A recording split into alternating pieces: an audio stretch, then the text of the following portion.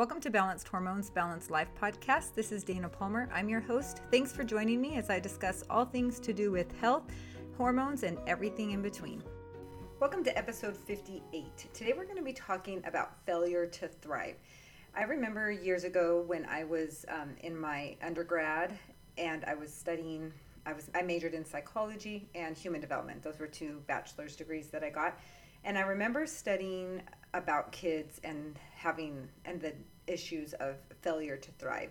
So that these are children that they end up having health issues. They don't grow as much. It's kind of like their growth is stunted. And it's because there's different reasons why, but it could be from lack of food, lack of love, there's abuse, neglect, all kinds of things happening when there's this failure to thrive in children. Well, the other day I was on a walk and it occurred to me that there's times I see in a lot of my clients, and I used to see in myself, when our bodies go into a failure to thrive state. Meaning that whether it's our ability to produce estrogen, our ability to balance out the cortisol levels, all of those, that ability to thrive and really keep our body balanced becomes an issue, and there's failure at this simply from some reason. And so as I was on this walk, I had like this epiphany, and what I came up with was, in children with failure to thrive, they usually end up having behavior problems. There could be weight problems, both excess weight or underweight. One of those is normally an issue. There's sometimes developmental delays. You also you can see different neurological disorders and things like that at different points. And depending on the issues, a lot of times what the issue is, it comes from not getting enough nutrients, not getting enough calories, and extreme cases from neglect and abuse. And I was thinking about this in the situations that I see with my clients and that I used to have to deal with was this was actually literally happening inside of me, and that's why my body was having so many health issues. And when I go through this, I want you to just kind of see what sits with you. So if the neglect and abuse is some of the stuff that causes failure to thrive in children, is that, hypothetically or not hypothetically, causing the failure to thrive in yourself? So if you are having major hormonal imbalances and you know who you are, you're probably listening to this for help and for that reason. So really see if this is what's happening inside of you. I want you to pay attention to, first, let's see, we're going to deal with some of the stuff to do with neglect. So a child that deals with failure to thrive deals with a form of neglect. Someone's neglected them, not giving the nutrients, the love, the attention that they need, and so their body's gone into a shutdown mode. So think about this for yourself. How are you neglecting yourself on a really serious level? Like, what are you doing that is totally neglecting yourself? So are you taking medication when you know deep down the medication's not the thing that you need to be doing? Are you staying up way too late when you know you shouldn't be? Are you sleeping in way too late when you know you shouldn't be? Do you follow people on social media that you know you shouldn't be following, that they make you, cause you a lot of problems when you see their post? Are you on social media way too much? Is that an issue with you? Do you compare yourself to others? Those kinds of things. You know you shouldn't be doing them, but you're doing them. So you're neglecting what your body and your mind, your spirit, your soul, all of that stuff is asking you to do. It's like you've just neglected it. You don't listen. You've just tuned it out. Eating things that you shouldn't be eating. You know it. You go into the kitchen to get something and you know very well that you should not be doing that. Or not feeding yourself enough when you should be eating. Saying yes when you should actually say no. Or saying no to things that you know you should be saying yes to. Maybe it's exercise, friends, those kinds of things. Whatever it is, are you saying yes when you shouldn't be and no when you should be, or vice versa? Do you have those all mixed up? You're doing things out of obligation. Again, we're focusing on how are you neglecting what your body and soul is asking you to do. Even following some of the latest trends, different things, whether it's food items, different things that just don't feel right, but you're like really stuck to it. It's guts telling you no, and you still are following, trying really hard to do something that you shouldn't be doing. That's what we're talking about, is that neglect. You're not listening to yourself. Not cleaning out things that should be cleaning out. Not exercising when you should be exercising. All of these things that your body's asking you for, but you're neglecting them. This is where you want to take a minute and ask yourself, where am I neglecting myself? Where have I shut down, quieted, any of those kinds of things, any parts of me, and I've totally neglected them. Sometimes we see it in just our self-care. We've neglected the way that we look. We don't even take care of our hair anymore, our clothing. Like, we just kind of look at we're falling apart. If that's the case, then that's a more obvious thing. But if there's other ways that you are neglecting yourself, you know it. And as soon as you start asking these questions, you're going to uncover a lot of stuff. The other side of this, too, is there's the neglect, and also with children that develop this failure to thrive, there's abuses that come along with that. And abuse is going to be slightly different than neglect. This is obviously somebody, an outside source doing something to you normally, verbally, physically, sexually, all of those kinds of things. So where do you see yourself abusing yourself? And I think a lot of this, for most of you, as my clients and as people listening to this, it's going to be in that negative self-talk that's a form of abuse in your head. Always saying how fat you are, how stupid you are, how dumb you are, how ugly you are, how unworthy you are, how out of control you are, how you can't get things right, how you can't be a good friend. All of these negative things that you repeat it yourself over and over and over again. You're a person that can't do that. You'll never finish school. All of those kinds of things. And I've mentioned this before, but if an outside person was saying all of that stuff to you and they were constantly badgering you with that all day long, you would consider it abuse, right? You would say that's verbal abuse or whatever type of abuse that it is. And that would obviously be a no-no. But when it's inside of our heads, it's, for some reason, we think that it's normal, it's okay, and it's just happening, and most of the time we might not even recognize it.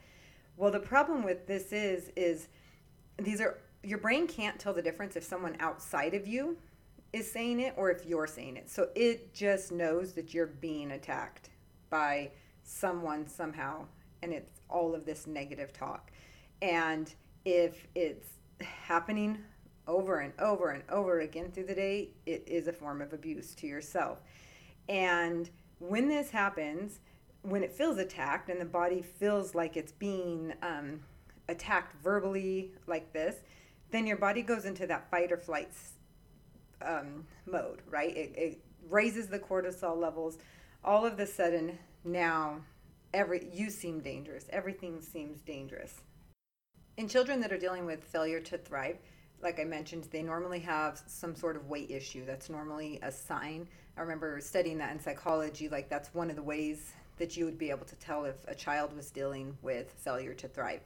So in this case, if you're an adult dealing with weight issues, and in this situation you have excess weight, your body, that means that you're a female, their estrogen levels have increased, and it's you have excess estrogen. That's going to be a lot of extra weight around the stomach. That's your body has gone into the mode of making yourself bigger to stand up to all of these threats and these attacks. It's putting on the extra layer. It's gone into that protective mode. If your estrogen levels decrease, and that's your body's default, then you will lose weight. You will become very thin and frail. You'll notice it even in your skin. Your eyes get sunken in. You make yourself less attackable. Basically, you've made yourself a lot smaller. Hopefully people don't notice you. Those are the two different extremes. And you see that with children also, that those are some of the symptoms. But that's exactly what happens in adults, especially those with extreme or just even some hormonal imbalances. You're going to see that this could be the case. And we also have behavior problems. That's what they see in children with failure to thrive. In adults with too much estrogen, so that's also going to be the women that have extra weight, too much estrogen in that stomach area, normally hip area. You'll see a lot of behaviors like yelling, screaming, just can't handle it. Basically these behaviors that are trying to get your attention, trying to seem bigger than the attacker, which the problem is that the attacker is in your own head, right? We also see things like, compulsory buying, eating a lot of things, collecting too much of something, excessive big emotions. Those are all going to be things that are making you bigger, that behavior problem with too much estrogen as a result of failure to thrive.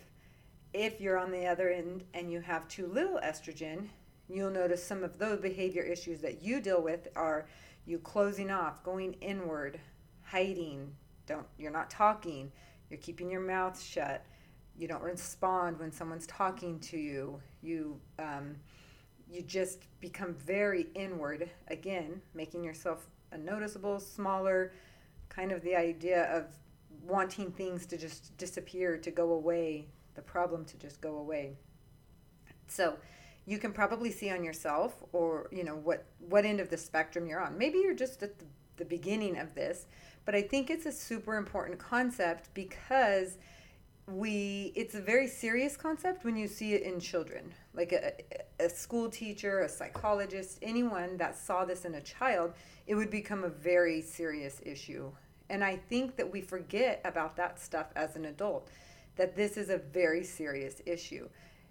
We don't recognize it as big of an issue when the abuser and the person causing the neglect is inside of us. It's very hidden.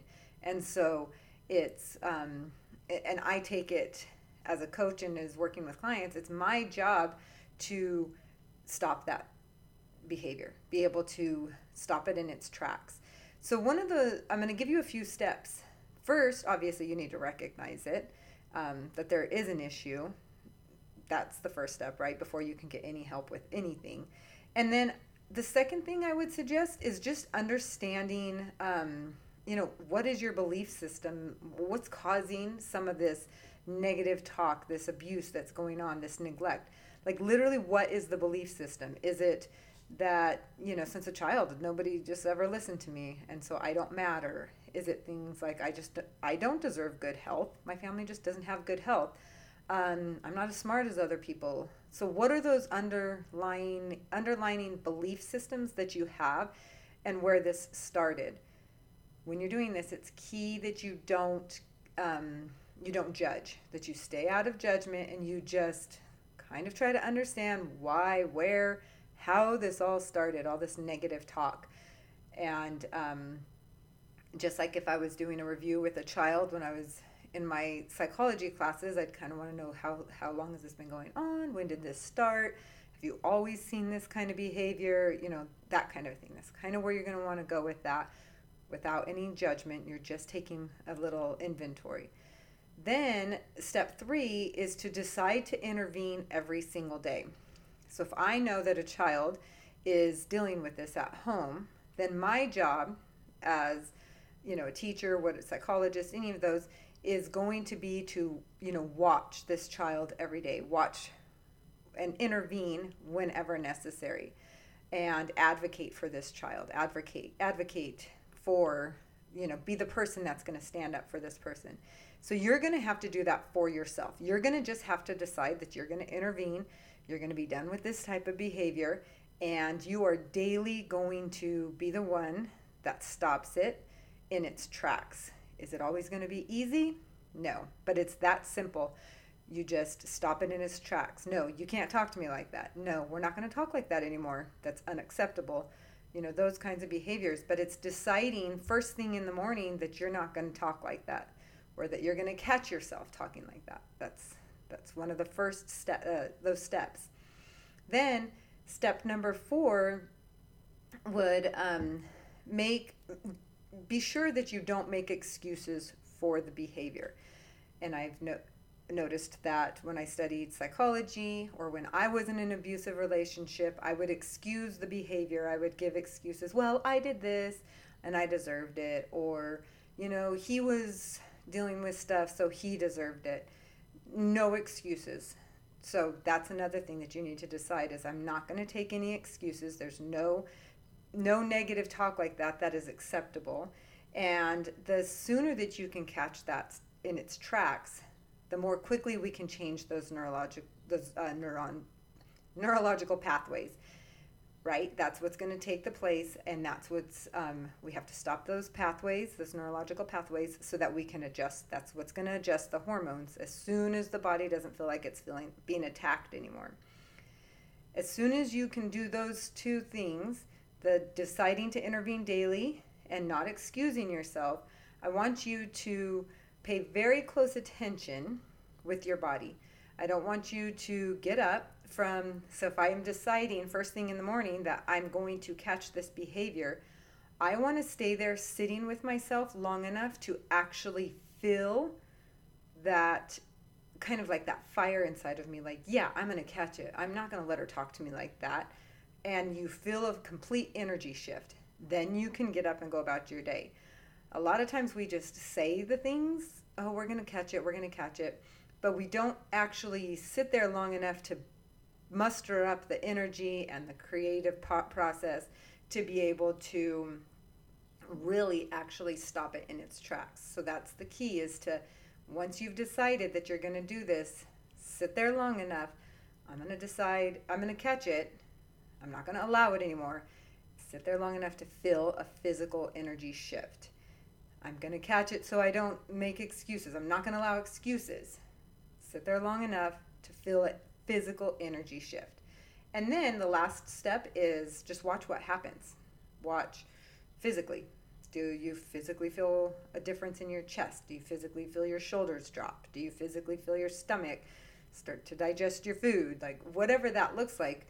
But coming back to the physical body and paying attention to what you physically feel. So step 1, recognize it. Step 2, understand why and where it comes from.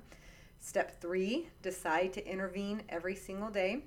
Step 4, don't make excuses.